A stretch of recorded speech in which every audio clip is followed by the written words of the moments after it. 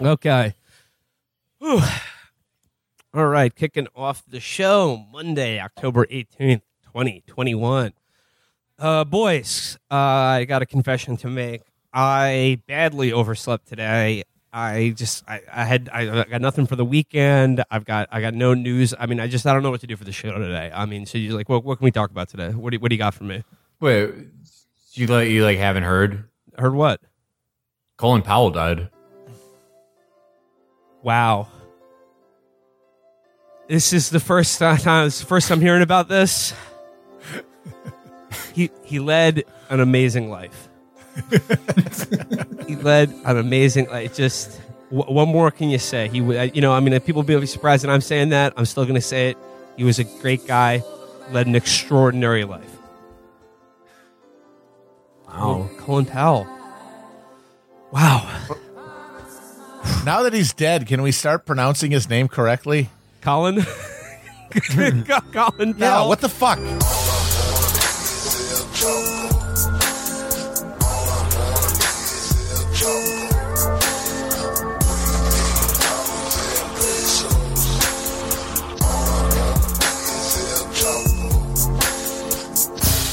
How did that how was this just a thing? Yeah, we're gonna call him Colin and no one is ever supposed to ask why. Because of the famous meme.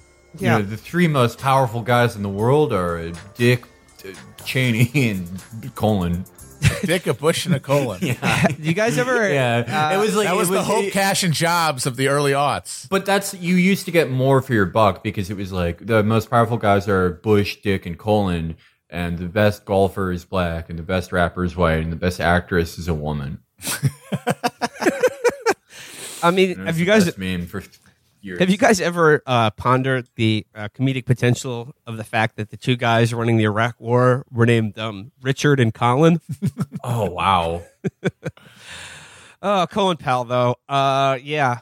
Wow. So let's dive into the obituaries. We've got New York Times here. Colin Powell, who shaped U.S. national security, dies at 84. Colin L. Powell. Thank you. Colin L. Powell, who in 4 decades of public life served as the nation's top soldier, diplomat, and national security advisor, and whose speech at the United Nations in 2003 helped pave the way for the United States to go to war in Iraq, died on Monday. He was 84. The cause was complications of COVID-19, his family said in a statement, adding that he'd been vaccinated and was treated at Walter Reed National Military Medical Center in Bethesda, Maryland, where he died. Mr. Powell had undergone treatment for multiple myeloma, which compromised his immune system, a spokeswoman said. She said he was due to receive a booster shot for his vaccine last week, but could not because he had fallen ill. Yeah, if only he'd gotten the booster. Yeah, I saw some funny posts that were like, the vaccine didn't kill Colin Powell, but you not getting it did kill him. And it's like, that's a good point. Perfectly healthy 84-year-olds don't just die like that. We're trying to get... If you're trying to encourage people to get the vaccine, reminding them that you could potentially kill Colin Powell or maybe Henry Kissinger by not getting it is not the best strategy, in my opinion. Yeah, no, I don't know a lot of people who are like very into Colin Powell and are like, I'm not getting it. It says here, as chairman of the Joint Chiefs, Mr. Powell was the architect of the invasion of Panama in 1989 and of the Persian Gulf War in 1991, which ousted Saddam Hussein from Kuwait but left him in power in Iraq. Along with Dick Cheney, the defense secretary at the time, Mr. Powell reshaped the American Cold War military that had stood at the ready at the Iron Curtain for 8.5 centuries. In doing so, he stamped the Powell Doctrine on military operations, identify clear political objectives, gained public support, and used decisive, overwhelming force to defeat enemy forces. When briefing reporters at the Pentagon at the beginning of the Gulf War, Mr. Powell summed up the military's approach. Our strategy in going after this army is very simple, he said. First, we're going to cut it off, then we're going to kill it. Kill what? The Iraqi army. Oh, okay. No, he just meant he meant we're going to kill it. Like, damn, we're going to kill this war shit. Well, they did a hell of a job with the retreating forces going on the highway of death.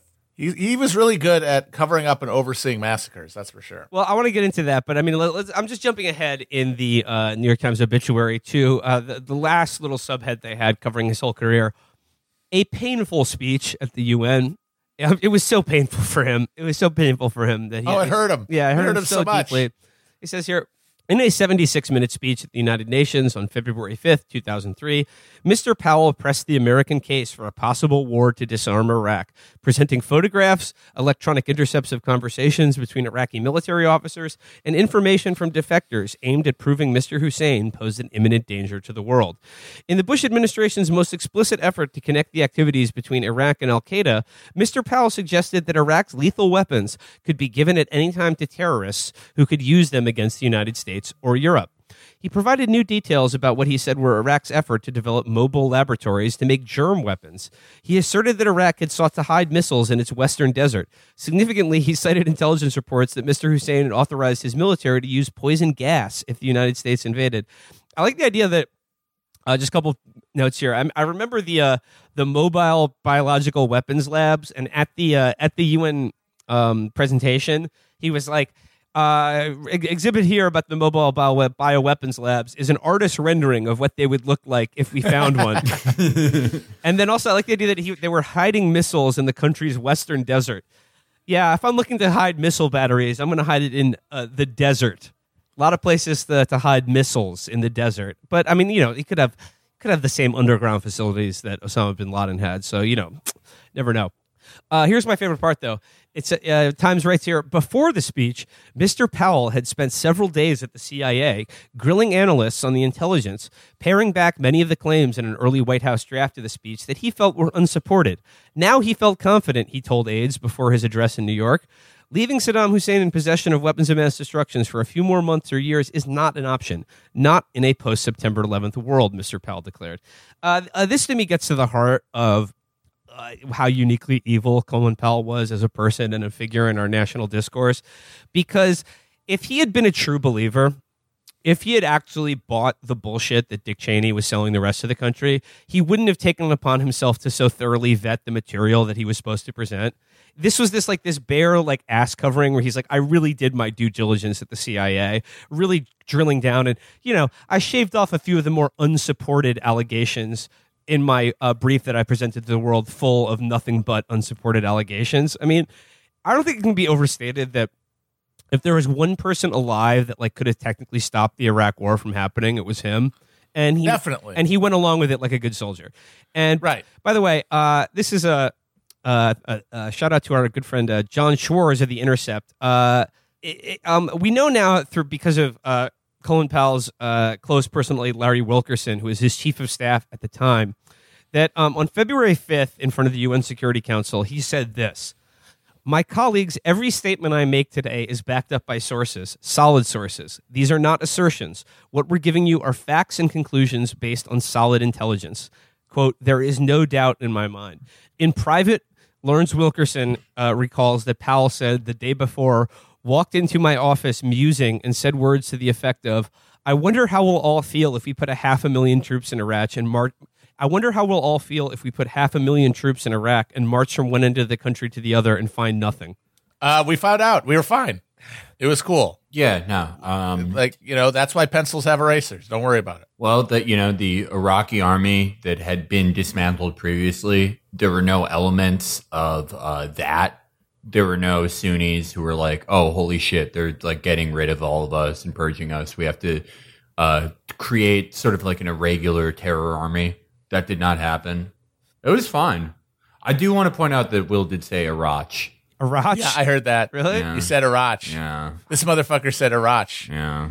Okay. It's true, and it's true that that Powell was the one guy who theoretically could have stopped the war. In that he could have before, instead of going in front of the UN and saying that stuff, he could have gone in front of the UN and said, I quit. These guys are lying. And that might have been enough to throw a wrench into it. I don't know. I mean, they were really fixed on doing it. So that might not even have been enough. And the media was really down for it too. So even that might not have been enough. But it could have, it's the only thing that could have been a significant roadblock. Sure as hell wasn't going to be poor Janine Garofalo getting yelled at by Bill O'Reilly. No, I guarantee you if Colin Powell had done the thing that people are speculating about and had not played the good soldier for George W. Bush and their war in Iraq, essentially Because I mean, they needed him to go to the UN because he was the one member of their cabinet that was like trusted by by liberals and kind of the international media. He didn't manage to convince the international press, but he certainly managed to convince a lot of liberals in the U.S. media. But if he had done the thing that like we're speculating about and just said, "I quit," these guys are lying to you, I guarantee you his obituaries today would basically the headline would be "Controversial figure Colin Powell dies of COVID." Yeah. But but the thing is that he was never going to do that because he was one of them. He wanted to do it. Yeah. He wanted to do the war. The difference between him and guys like Cheney and Rumsfeld, and the reason that he is in many ways kind of a more grotesque figure than they are, is that he wanted to do it without getting yelled at by the New York Times and the New York Times' readership.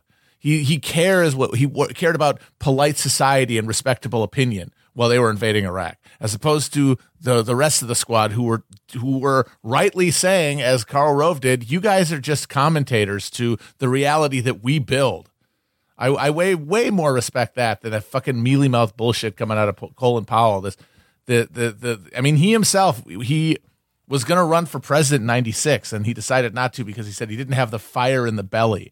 And that was basically his entire life, is just a weak-willed little remore for power who wanted all of the benefits, and he wanted to be in the room when all the grand strategy was happening, but he didn't want the full implication of what that meant. Don't forget that the reason that people feel like this is a betrayal erroneously is the respect that Powell built up as, leading the invasion in Panama for a war that's as fraudulent and as fucking absurd as Iraq.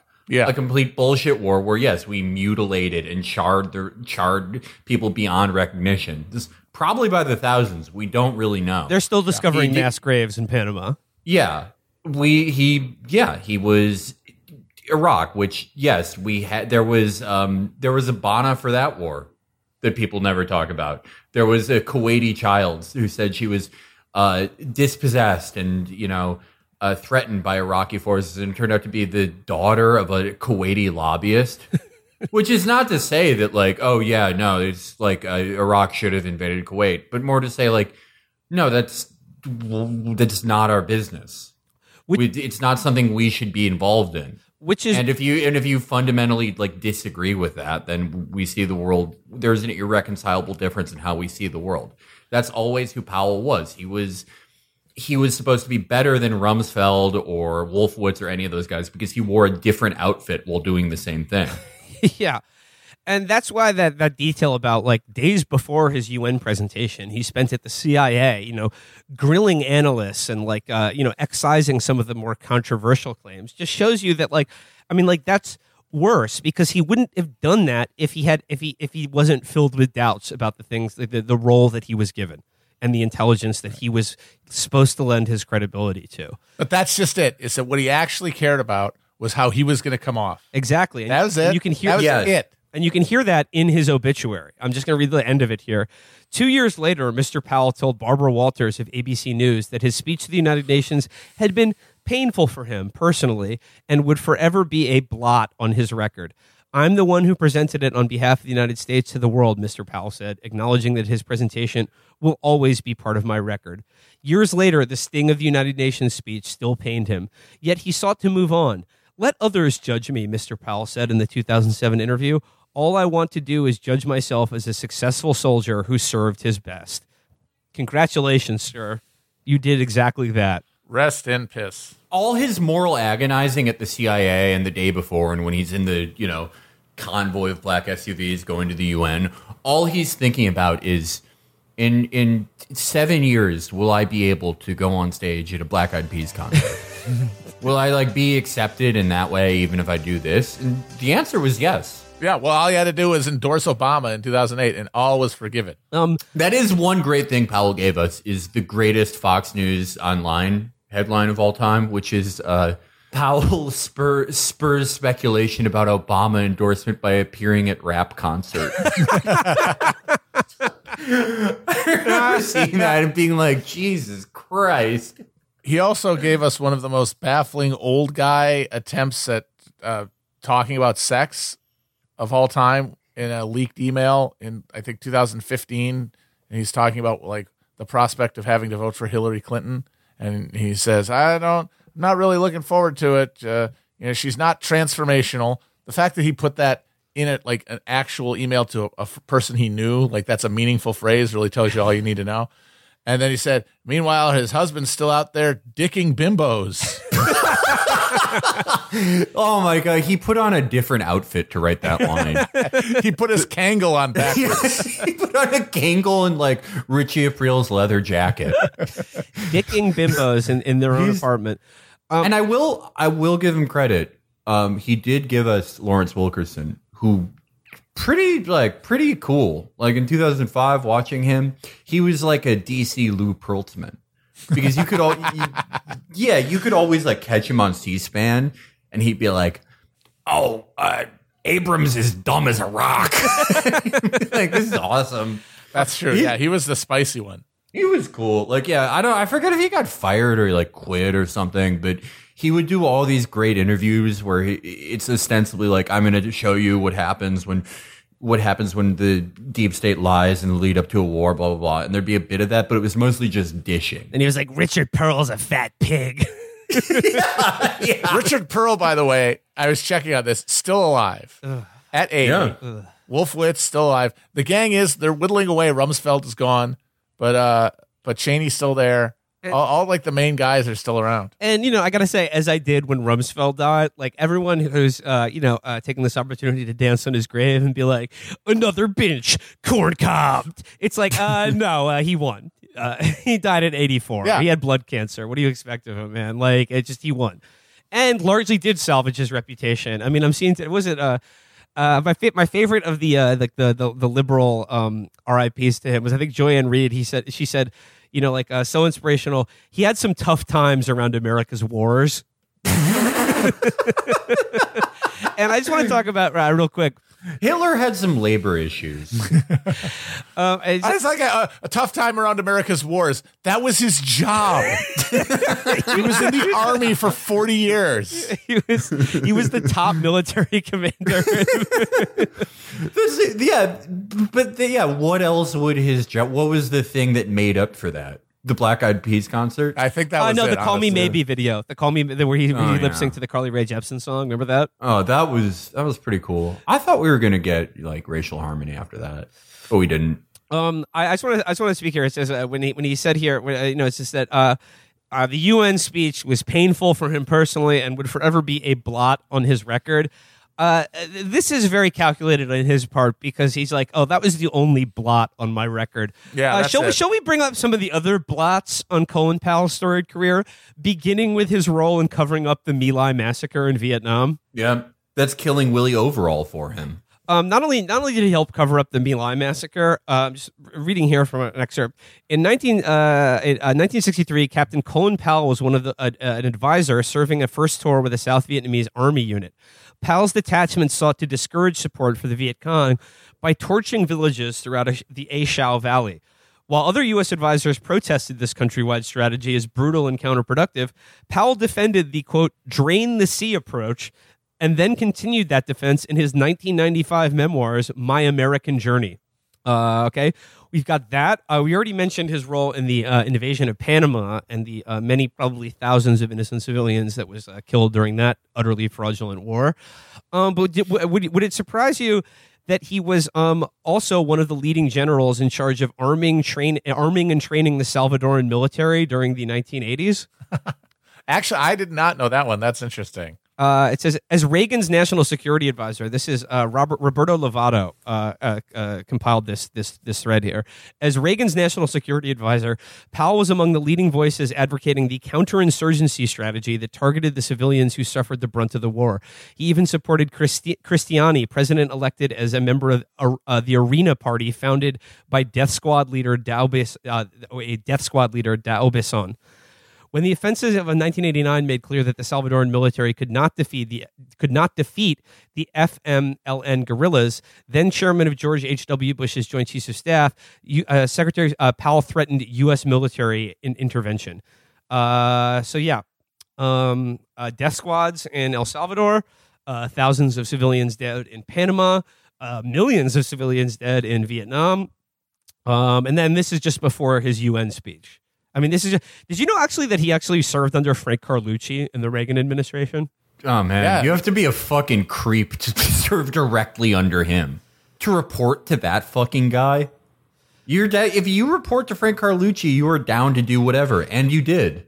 And the thing is, like, he won because he will be remembered fondly. He has inaccurately been assessed as like breaking with the Bush administration. And I mean, like, to the extent that he quit, or I don't know if he quit, he stopped serving in the second term and then voted for Obama and then Hillary Clinton. I mean, if that's the break with the Bush administration, I mean, he didn't. He won though. He won. So, Colin, we hardly knew you. Moving on. Chris, could you cue up those clips? Let's have some fun. I would like to watch a couple of these clips of cops quitting their job because they're afraid of getting a shot. Not getting shot, getting a shot. This is my final sign-off after 22 years of serving the citizens of the state of Washington, being asked to leave because I am dirty. Numerous fatalities, injuries. I've worked sick. I've played sick. We've buried lots of friends over these years. I'd like to thank you guys. I'd like to thank the citizens of Yakima County, as well as my fellow officers within the valley. Without you guys, I wouldn't have been very successful, and you've kept me safe and got me home to my family every night. Thank you for that. Wish I could say more, but this is it. So, State 1034, this is the last time you'll hear me in a state patrol car. And Jay Inslee can kiss my ass. Okay, pause. I want to point out he said a crucial thing there. I played dirty. Was he like pausing other cops? Yeah. So he's this is Washington State Trooper signing off for the last time. Can we cue up the next one? There's another one of these. Oh God, look at this guy. Look at this butterball. He doesn't need the shot. Due to my personal choice to take a moral stand for medical freedom, personal choice, I will be signing out of service for the last time today. After nearly 17 years of serving the citizens of the state of Washington, it has been my honor and privilege to work alongside all of you. I want to take a moment to thank those that have helped me be successful. These are like Oscar speeches. To go home every day. Yeah. At the end of each shift, to hear the ripping of that Velcro is a relief to my. He's talking about his shoes. I want to admonish each of you, knowing that despite what the press releases and the news conferences are saying to downplay this role, we all know in this district, on the 19th, there will be 51 of the 75 troopers available, and only 7 of the 11 sergeants. So please, please, please, take care of each other. So please take care of each other. Be safe, and make sure you all go home at the end of each day. Again, thank you to each and every one of you that have stood alongside me and that we have helped each other out. But as for me, I am out of service and on to new adventures. Wait, what? It's on to new adventures. On to new adventures. He's going to like a Discovery Zone by himself. I want to point out something I love about these. For the most part, except for one part where he says, I want to admonish people for what the press conferences are saying. For the most part, none of these guys seem to be doing cop speak. They're not going, on July 14th, I perpendiculated my arm away from the shot and did not kinetically receive the penetrating projectile of the vaccine into my arm. They're not doing how cops usually talk. And do you think it's like, they're like, oh, I'm quitting. That's like I have to turn in my service gun. I also have to turn in all those vocabulary. Yeah, I can never refer to a particular individual again. Nothing will ever happen kinetically in my life. I will no longer be optically assessing situations for the Washington State troopers. What I do like about these guys is I really like the idea of these guys. I've been 17 years on the job. I love the idea of them going from what is comprehensively one of the cushiest jobs on the planet to the actual labor force, like the actual jobs market. Yeah, it's got to be a rude awakening they're in for. I think they all think they're going to be like cool private detectives or something. like Bosch. Yeah, they're all going to turn into Bosch. Oh my God, I would love a noir novel written by one of these butterballs. At 1900 hours, a female-style individual perambulated into my office and displayed legs that were longer than previously seen legs on a femalistic style person. She produced a cylindrical tobacco-style device out of her breast pocket. The breasts were, by the way, heaving and kinetically tearing at the bra material and the silk on her dress. At this point, she approached the desk and the officer who was producing blood flow in his penialistic region and said, "You look like a man who can do a lot." She tasked me with locating a certain bird of prey, a raptor, if you will, from the island of Malta. It was just Chinatown where he just like kills Faye Dunaway instantly. Faye Dunaway. No, they're all going to end up having to do like MLM shit. So instead of shooting a guy and dropping crack on him, they're going to have to sprinkle Herbalife containers and say that he signed to be on my down line before I open fire. But that's what I mean is like they're going from a job with like excellent benefits that you like literally cannot get fired from. And like obviously, like and now they're gonna have to like a boss on their ass. You know, it won't be a stupid chief anymore. It'll be an actual boss. But they're doing it. They're doing it for freedom, even though their job is literally to be the arbitrary annihilator of all human rights at any given moment. Like a cop has the ability to deny you as a regular schmuck of all rights, including the right to be alive at any given moment with no fucking accountability of any kind.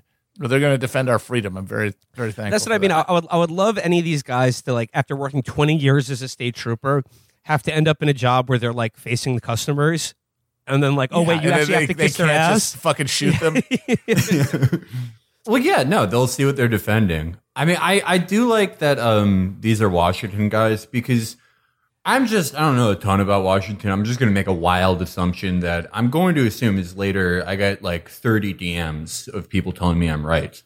I'm going to assume the main crime in Washington is like pillheads stealing from Home Depot and like construction sites. I'm going to assume that's the main job for these guys. That's what they were doing for 20 they're years. state troopers, so they're probably just like fucking writing tickets all day. Yeah.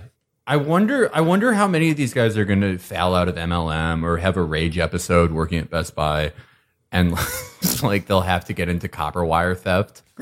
We'll see some of the perps they used to bust. I mean, I don't mean to correct you in real time, Felix, but you know, just to ward off the DMs here. I mean, the most prevalent crime in the state of Washington is, of course, fathers in incestuous relationships with their daughters who are possessed by elder spirits from the Black Lodge, murders of that sort. Well, I mean, like, actually, they'll be fine because that's like a lot of what Best Buy's loss prevention unit does. Because that happens a lot at Best Buy's because what happens is, like, I don't mean to gross people out here, but usually a demon comes from the home audio section and possesses the daughter, and wouldn't you know it, she's in the home appliances section. She's stuck in the washing machine. What do you think happens? Did you see? This is like related to these the Washington State Troopers, but did you see there was like it was a troop and they like filmed themselves getting the vaccine, but they were holding up a printer sheet that said, "I am doing this under duress." God, like what has happened? Where like I honestly am turning into one of those like a fucking Adam Carolla bitching about participation trophies thing. No one eats stew anymore. What universe is that fucking cool? Where the sign should say "I am a pussy." If you don't want the fucking shot, don't get it. Well, I mean, you're in the military. Like, you just want to remind everybody that you're a weak-willed bitch who will do what the state tells you, no matter what your principles say, and you're gonna brag about that on the internet. Astounding! How far we done fell. Yeah. I mean, yeah. It's like you're not even. So, like, the line of thinking is like, this is medical tyranny, this is fascism, they're going to kill me. But it's like, I need to be able to buy a Hellcat before they have to stop making them because of the V8 engine. And also, I would love it like if just like you have to clean the you have to scrub the head. You got to do 20 push-ups, and it's like I'm doing this under duress. I just want everyone to know. Does it mean like being ordered to do things that you don't want to do is sort of the whole deal with the Army? And not only that, but like the Army also just like whacks you up with all kinds of experimental vaccines, especially if you're going overseas. Oh, all day. Like, you know how many fucking shots like everyone who went to Iraq and Afghanistan got of uncertain provenance? Yeah, but these are the ones that they saw on Facebook. Like that's why this is so depressing, and I cannot ever squint at this and think, oh, look, people are fighting against, authority or whatever. Everyone is completely trapped in the same partisan funhouse mirror. Like the only thing that can get a critical mass of people resisting something is if they're seeing it reinforced culturally, and the only forces that can do that at a large scale are either Globo Homo, our friends, or the right wing response to that, and that's all you can get is people have freaking out because it has the wrong brand name, because its branding grosses them out, and that by taking it they will be owned, and then they have to resist it. So there we go. Yeah. So I mean, like the cops actually did quit, and you know what? Good on them, because like I said, they quit comprehensively probably one of the sweetest gigs you can get is a state trooper in Washington. I mean, I'm just going to assume they're going to like go to Texas or Florida or something and apply there. Just go shop for a state where they don't have to get the vaccine, which there are plenty of. Well, you got to start at the bottom. But there's going to be like overflow. Like how many cops can you keep on the payroll? I mean, I'm sure that they would love to find out. Yeah. No, I'm sure. No, I'm just like a lot of them will, but I'm just saying like there's going to be, at least in Austin, there are going to be cop crust punks. They're going to have like a mangy canine German Shepherd. They're going to have the most fucked up white dreads ever. Like a flat top dread. Just one flat top dread. Just flopping off to one side. Yeah. Moving on from the vaccine mandate and cops and troops quitting their jobs, I do want to talk briefly about a lot of the just bring up like two rather humorous items from the wave of strikes that are going on over this country right now. I mean, there's a lot of them. John Deere and Kellogg's are the two ones at the top of my mind. We are working on sourcing some guests to talk about these issues because I do think they're important. But the first one is, did you see the thing about how John Deere attempted to keep their factory floor running with people from like the engineering department? Yeah. And then within the first hours, annihilated it. Yeah. Within the first hours of them opening the shift, there were numerous 911 calls because people had like driven a forklift over someone's foot. It was like Mad Men. It was like the lawnmower scene in Mad Men.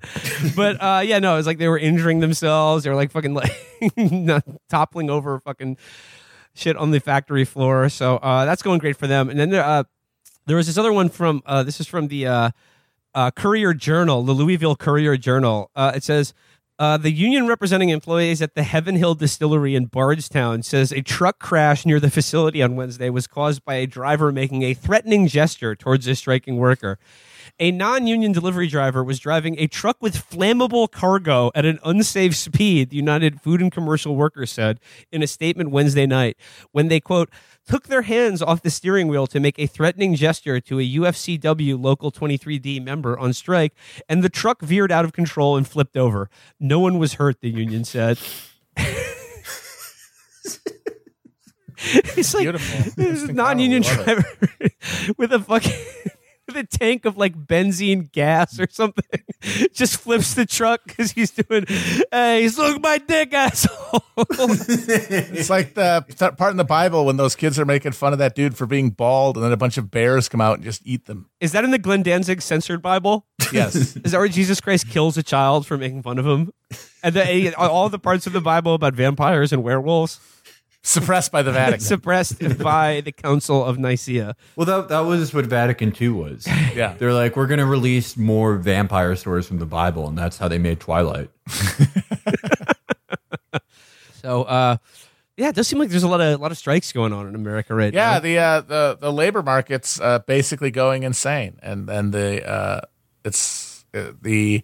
supply chain problems are all part of that.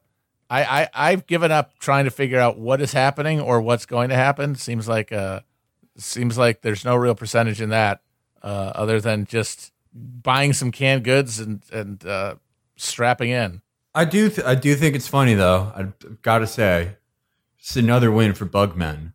You remember a year ago? When people were like, "Oh yeah, what kind of fucking loser would pay money to live in a city?" Yeah. I can live in a great house in a rural county where everyone hates me because I just went insane from online and I bought this house. And now they're like, I'm starving to death. There's no more food. All the food has been sent to be put into Grubhub shipments being sent to WeWorks. I know, yeah. People have been saying that they're trying to starve out non-Biden voters. Yeah. Hey, Bugman, stay winning. Back the winning team. Yeah, I mean that's a. You think that's like a little hyperbolic? It reminds me of a tiny bit. It reminds me of Brace's reply to that Communism Kills account where she's like, "I'm freezing. There's no heat in our house," and he's just like, "I'm in a communism camp right now. We've got tons of radiators, tons of warm blankets. I'm warm as hell." But so yeah, no, we got tons of food in the pod. It's great in here. We got bugs, all the bugs video you games, need. got all the bugs you can eat. It's wonderful. Well, yeah, no, it is complaining that there isn't enough bugs coming to your pod. Yeah, exactly. Yeah, that is literally the complaint here. And like, I mean, no, and then the thing is, what has struck me about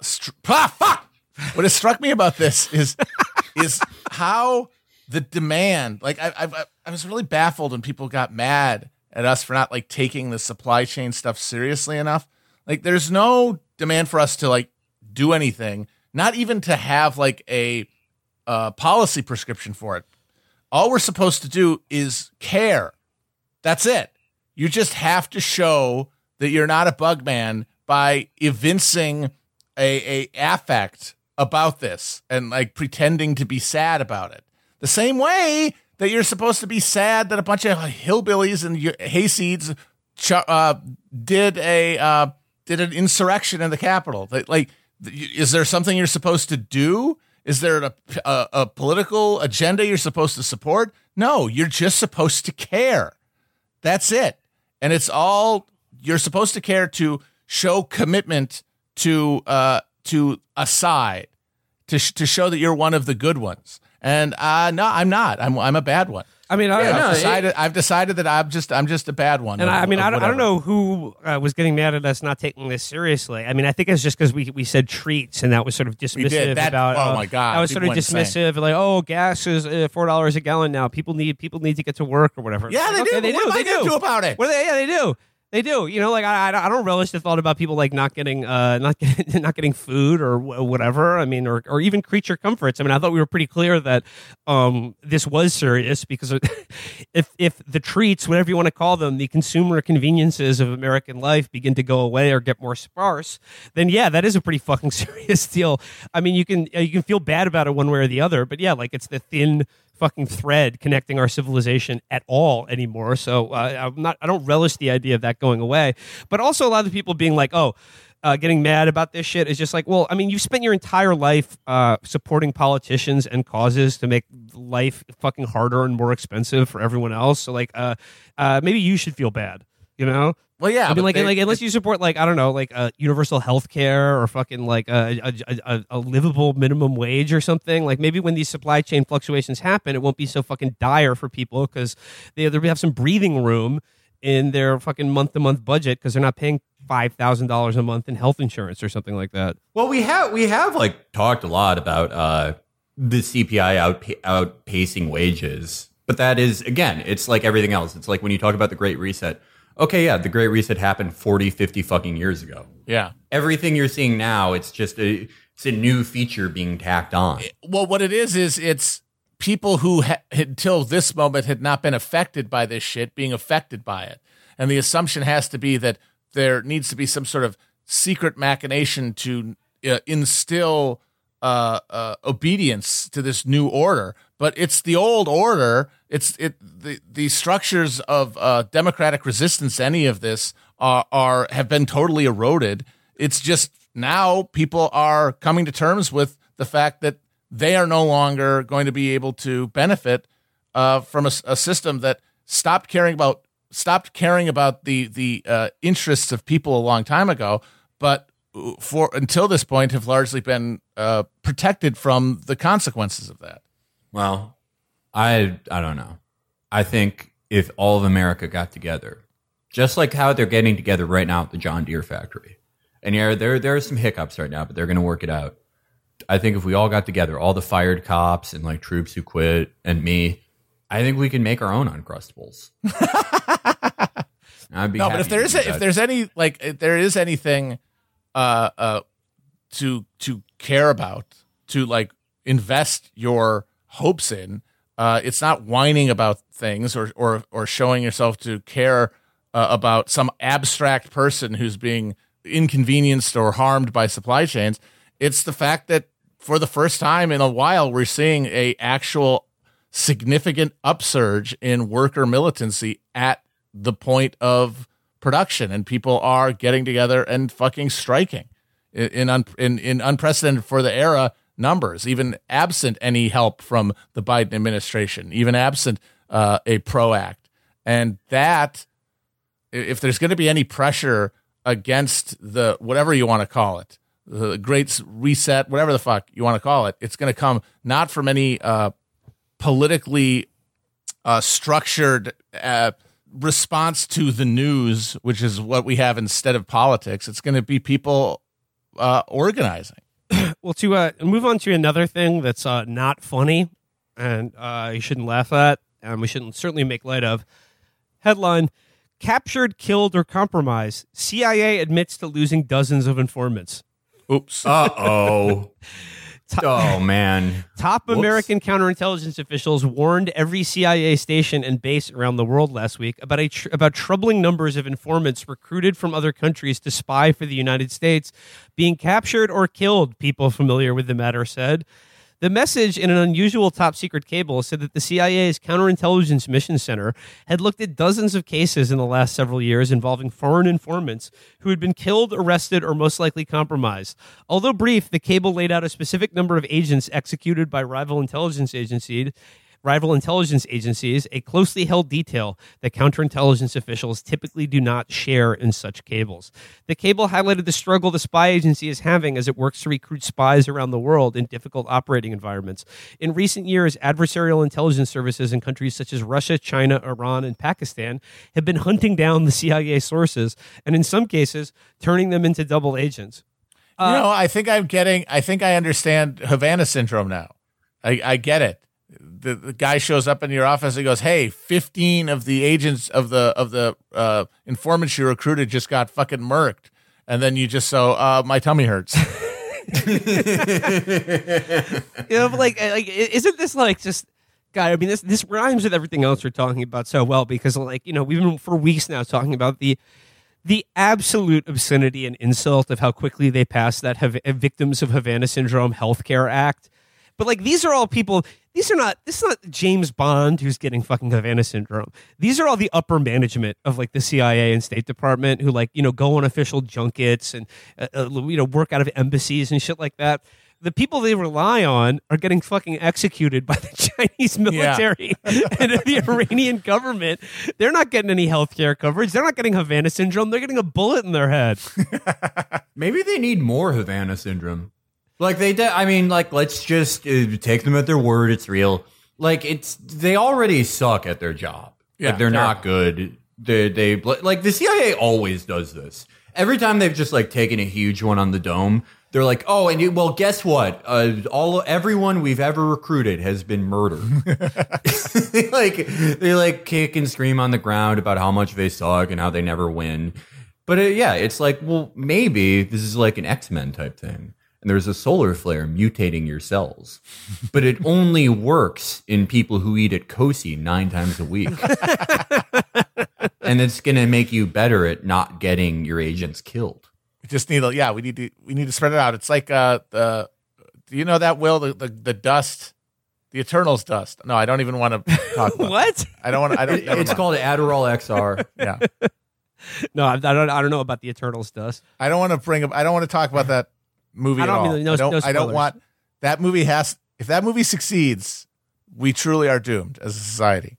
If they can just say, "Hey, here's some guys none of you have ever heard of standing in a field, and one of them has body dysmorphia from doing HGH, and you're supposed to feel bad for him," and then 100 million people see it, we're lost. We're done for. Matt, are you saying that? Wait, characters that nobody has heard about? You're talking about Kingo, buddy. Wait, are you implying that? Wait, you're saying that Druig isn't people's favorite character from the comics? I would leave this one to the real geeks. That's every time you see Kingo, you should be going, "That's Kingo." Yeah. Be raising the roof every time you see Kingo, one of the most beloved figures in comic book history. Yeah, I'll tell you who I'm really excited for. And this is a really fucking cool role. Like, I'm sorry to swear, but I'm just so excited as a comics fan. The character Herman. Yeah, he's actually... Is he a thinker or a fighter? He's sort of both. He's like the best scientist ever because he's the first scientist. And he's actually played by Doug Benson. It's pretty sick, right? His power is getting really high. Oh yeah, I'm excited. I'm seeing the internals. No, the CIA's thinkers have Havana syndrome. Their fighters have been stuffed into a fucking coffin and buried alive somewhere in Pakistan. All right. Okay. All right. Would you guys now like to close out the show? I know people were begging for this. I can't believe we let it. We let this one slide. But I know you must have. All right. Would you guys? Are you guys? You ready? gotta let it ferment a little bit. Let it breathe you gotta a little give it bit. a chance. W- You gotta let those tannins build up. You gotta decant it. You gotta leave it out. You gotta let it breathe. So important. would you guys like to now dive into? And I say this, this is no exaggeration here. Would you guys now like to dive into what I believe is comprehensively the most insane thing Rod Dreher has ever written? Wow, Okay, here we go. that's saying Let's a lot. go. And and my favorite part about what I'm about to read is that ostensibly this blog post is all about the author Gary Steingart and his fucked up circumcision. It's about Gary Steingart's chronic dick pain, and I gotta say, shout out to Gary Steingart. He was actually pretty good friends with my dad, and when we were in Dublin on our tour, my dad came over to hang out, and on the last day we were in Dublin, it was actually Bloomsday, and I was out with a bunch of Amber's Irish friends, and they took us to a pub that was featured in Ulysses. Ulysses, Bloomsday, a great combination. So I'm in the pub having a few pints. Who walks in? Gary Steingart. I flick it up with him and I send it to my dad and I go, "Dad, you got to come out." Like, he had retired for the evening, but I was like, "Dad, you got to come out to the bar. Gary Steingart and his fucked up dick are here." So I mean, nothing but respect to Gary. But okay, here's Rod. He gets right to it. It's in the first paragraph. You know what's coming. I have never given circumcision a single thought. I have never given circumcision a single thought other than to consent to my son's circumcision. Europeans think it's weird for American Gentiles to be circumcised, and I think they're right. Wow, I agree with Rod right off the bat. But he just did it anyway. Yeah, he just did it anyway. Wow, Yeah. way to be a nonconformist. He goes, and I think they're right. But I remember the one kid we had in my elementary school class, a black boy who had been born at home and who was not circumcised. All us boys wanted to stare at his primitive root wiener when we were at sorry? the urinal during recess. Yes, let's run that back for a second. A black boy in Rod's elementary school class was not circumcised, and according to Rod, all us boys wanted to stare at his primitive root wiener when we were at the urinal during recess. I mean, Where's Robin DiAngelo when you need her? when they were at the urinal during recess? You go to the urinal before recess. What the fuck is going on here? I'm Rod went to school at Berghain. Yeah, it's like, all right, kids, save it up for recess. Save all that piss up for recess so you can have a good time. Primitive root wiener. What? Where? Why both of those words? I mean, obviously, primitive is very problematic. That goes without saying. But for me, but also it's like, well, duh, he's Rob Dreyer. Of course, he's going to say that. But root and wiener. It's the perfect Rod Dreher phrase. Yeah. Because, I mean, like, this is why Rod is the king. Like, he cannot help but shade what's on it. Like, he cannot veil in any sense what is actually on his mind. And he's just like, I'll have you know, I've never once thought about circumcision, other than my own son's circumcision, which I consented to. But for the last 45 years of my life, I have been thinking about this one black kid's dick. You know, Proust's Madeline, it's like that. Only it's a dick. It's really is the perfect Rod phrase. It's what I would use to explain it to somebody, to explain Rod as fast as I could, because it's racist. Yeah. It's like homoerotic, but also like not in a regular way. Not even like in a regular repressed, conservative guy way. It's homoerotic in like a body horror way. Yeah. He gets everything. Yeah. Like he's clearly like some part of this has erotically fixated him for all these years, but in a way that is very difficult to imagine as like erotic and not just horrifying. Like even he can't. Yeah, it's amazing. I mean, it's like if Pinhead wrote a letter to Dan Savage. I mean, I'm actually glad I waited this long to do the piece, because he does have an update at the end where he delves further into why he used the phrase primitive root wiener. Yeah, let's hear it. All of us boys wanted to stare, and that's the other thing, wanted to stare. It wasn't just that we couldn't help ourselves, it's that they actively wanted to look at it. Can we interview the other kids? I would like to know who else will go on record saying that was what they were doing. Okay, I got to read the rest of the paragraphs. Let's just see if we can get through this without any interjection, because I think like the cumulative effect of it is quite something. Okay. All us boys wanted to stare at his primitive root wiener when we were at the urinal during recess because it was monstrous. Nobody told us that wieners could look like that. The kid didn't know why his penis was so strange looking, and neither did we. 3rd grade, man. Okay, so I when I first read this, my favorite part of this was when he just goes at the end, third grade, man. Like, man, aren't 3rd graders weird?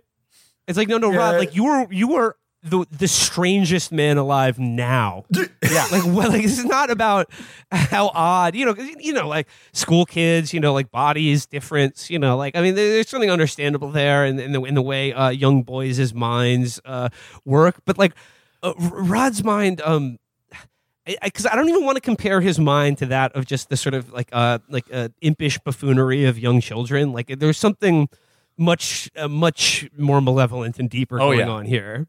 Yeah. 3rd grade, and he is so fixated on making you understand that it's a universal condition. Yeah, exactly. Aren't we all like this? Don't we all remember when we were like riveted by the monstrous wiener we couldn't help look at? And he says it was monstrous. And then the fact that he uses the phrase wiener multiple times is like, I guess, it's like he's trying to diffuse it in some way, edge off a little bit. Yeah, exactly. He's kid like, stuff. Oh, it's a wiener. Like an adult man doesn't have a wiener, So he's like, this is just kid stuff here. Yeah. But like, I mean, come on, man. Like, it's just, I mean, it's been like a running joke about Rod for years that, I mean, like he is like, like he is gayer than like putting a man's cock in your mouth and sucking it until ejaculation. Like he and like that's why like that's why all he writes about, like there are cultural conservatives that demonize gay people in a way that is about like how should I put this? There are cultural conservatives that like make gay people and increasing acceptance of sexual minorities in popular culture or in broader American society. They make it into a culture war issue that it's about like, this is it's leading to anarchy or breaking down the family or making us less masculine as a nation. And then there are writers like Rod who are fixated on the issue not because of like they're fixated on the actual mechanics of gay sex, and like what they regard as the uniquely extreme and depraved features of like a gay man's life, which is like, you know, promiscuity, fisting, you know, just they're like shit. I mean, for lack of a better word, they're fixated on the anus as like that is the threat to American society and to the West or whatever is a man's asshole. Yeah. Yeah, there are other like conservatives whose, as Will said, their main issue is like gay stuff, culture war, etc. And there are even guys in that fold who are like people think they're closeted. Like we've all talked about, you know, how much we love Marcus Bachmann. Mm-hmm. But Rod brings something that's it's sort of like how like when Trump is like no one takes any risks at New York Fashion Week. It's not even gay. It's like this is like a new thing. I feel the same way with Rod because it's so fucked up what he ends up saying always that he always couches it in like, oh, you know, this was normally like everyone did this. Like he'll write something that'll be like, man, a lot of Gen Xers probably read this. Growing up in the 70s, it was ridiculous. We all grew our hair out. We had bell bottoms. Everyone had that day when they were 19 where they held the mailman at gunpoint and forcibly explored his body. Everyone did it. We all did it. We all thought about it. And Rod, but that was just being a Gen Xer. And Rod will always have like this, like he's like, dear readers, I assure you, it brings me no joy or pleasure to have to describe to you in exquisite detail. I am forced to do this. The people need to know. Simply because we need to get beyond euphemism when we talk about the gay lifestyle. And I'm going to hold a flashlight under my chin and essentially do the audiobook version of a gay porn that I just watched. I analyze frame by frame like the Zapruder film. Then he just like he goes on talking about Gary Steingart, and Gary had to deal with a midlife with a late circumcision gone wrong. So sorry, Gary. Yeah, sucks, dude. But then let's skip to the update because we don't need to drag Gary down with this ship. It says update. For some reason, Discus won't let me reply to some comments wondering about my phrase primitive root wiener. That's big tech censorship for you. Hey, I thought it was funny. That's definitely what you thought. Yeah. Hey, I thought it was funny. More than half the boys in my class were black, and everybody white and black, but this one kid was circumcised. None of us have ever. How do you know that? Yeah. How do you know? Yeah. How do you know all of them were? Wow. Because he says in it like he doesn't know the difference, right? Like we don't know why his was weird. So how the hell are you doing? He must be taking like attendance, like dick attendance. Yeah. I mean, his tasted different too. What if this is like the only thing he has photographic memory for? But it's like perfect. Like every gym locker room he's ever gone into. He's got a mind palace, but it is a mind locker room. and it's a perfect photorealistic remembrance of every penis he has ever seen. It would be the best movie of all time, being Rod Dreher. Oh, God. Like being John Malkovich. None of us had ever seen an uncircumcised penis before. It looked very weird to us, like a root. Ever seen an uncircumcised wiener? Only every time I look in the mirror, Rod. We used to have. Okay, this is really weird.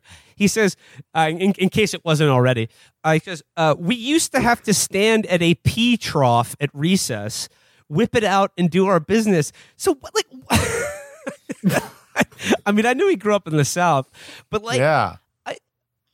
I think he went to Carcosa Elementary School. I love all the boys lining up at recess at the pee trough. They all whip it out, and all of a sudden there's one that's different, and Rod is just like the Terminator, fucking like just zooming in on it or whatever. But like, had to bust out our jeweler's loops. It's like this is what they did at recess, and why were all of the boys peeing at the same time at recess? Just it's just, like they were ready to get picked for a team.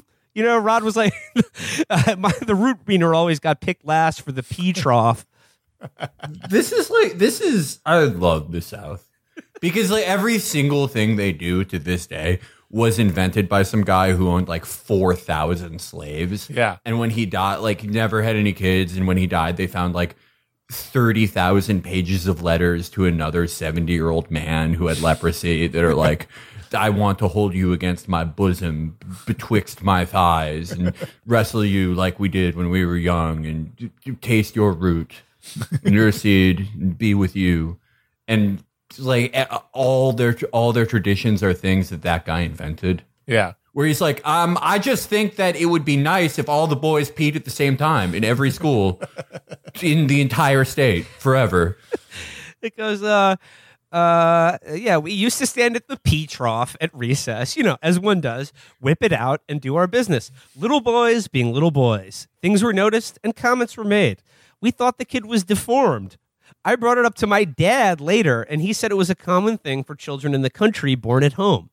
I was trying above to make fun of how weird it is, coming from a circumcision culture, to see an uncircumcised penis when you didn't even know such a thing existed. For the record, many years later, I was in an all-male gym shower in the Netherlands as an adult. And someone asked me in all honesty if I was Jewish because I was the only circumcised person in this shower full of white men. I think we are, I hate to use the word again, getting to the root of something. I think that he is obsessed with this because it is like, chances are if you're an American, you probably are circumcised. And for Rod, it's like, you like made me Jewish. Yeah. Against my will. Well, I mean, and it is like, circumcision's like tough because it is simultaneously funny to talk about it all the time, to be a guy who's obsessed with it. But at the same time, it is like, this is kind of insane how everyone just does this. The cranks are right about this. For sure. It is not like female circumcision, but it is, it's on the same wavelength. You know what I'm saying? The fact that, as he said, like, I never thought about it. They just said, hey, should we do it to your son? He's like, sure.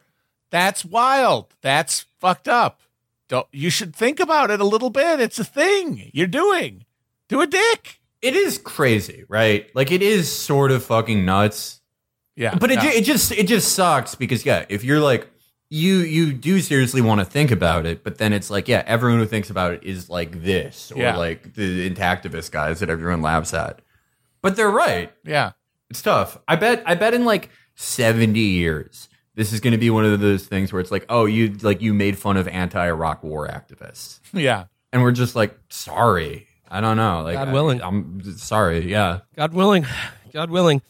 But just like back to Rod and his brain, like when I said, like, the Rod is uniquely obsessed with the intimate details of gay sex as like the main reason he's opposed to being gay. Because if you weren't gay, it's like not really an issue. Yeah. For you, like, if you don't want it's like I won't do that then. Well, it's a big deal. Yeah, if you're not into cruising, like, it's not a problem.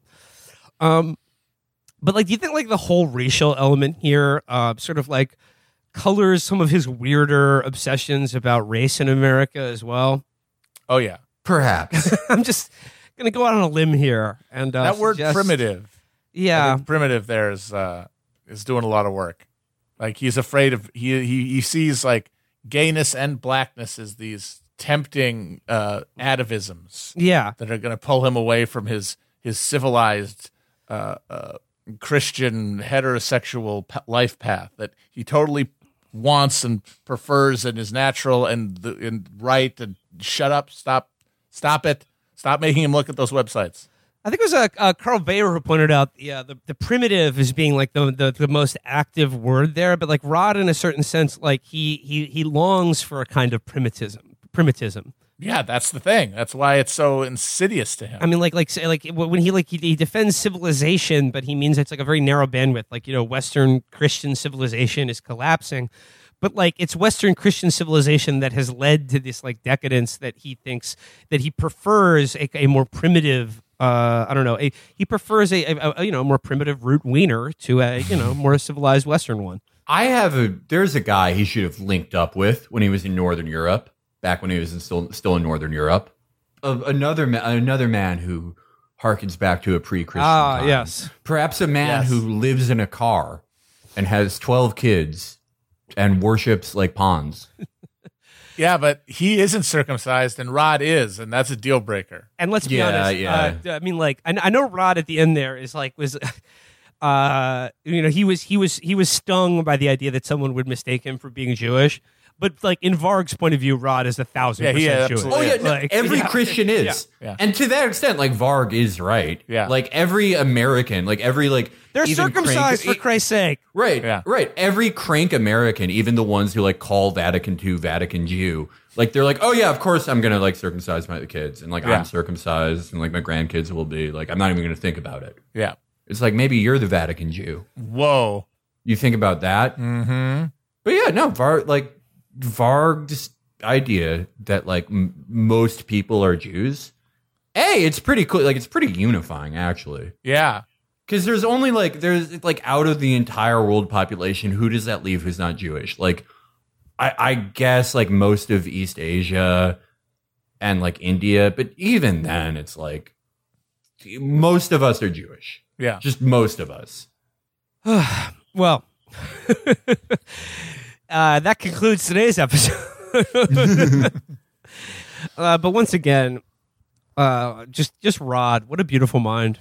The most beautiful. And He's and again, like and in his update, it's just like I love his insistence that he's the normal one. He's normal. You guys have the dirty minds for thinking any of this is weird. I think like action items, we're always talking action items, what you can do to make things better. Everyone, let's get Rod elected to the U.S. Senate so he can't block any of us anymore.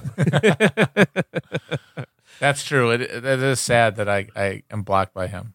It sucks. I want to see everything. If I could follow Rod, I would have alerts set up for him. Absolutely. Because I'm legitimately curious, like what he thinks about like anything. Mm-hmm. Discus has been blocking me from commenting on his blog for years now. No, he's awesome, and I hope he never stops. Yeah, never stop, buddy. I was just I was listening to the other day to the thing we did where he went to the garden party in Hungary. Yes. And he's taking the cab ride back with a guy who's like, I'm a big fan of your writing. We're in a car together for some reason. By the way, like Blue's Clues is gay now. There's a gay shit on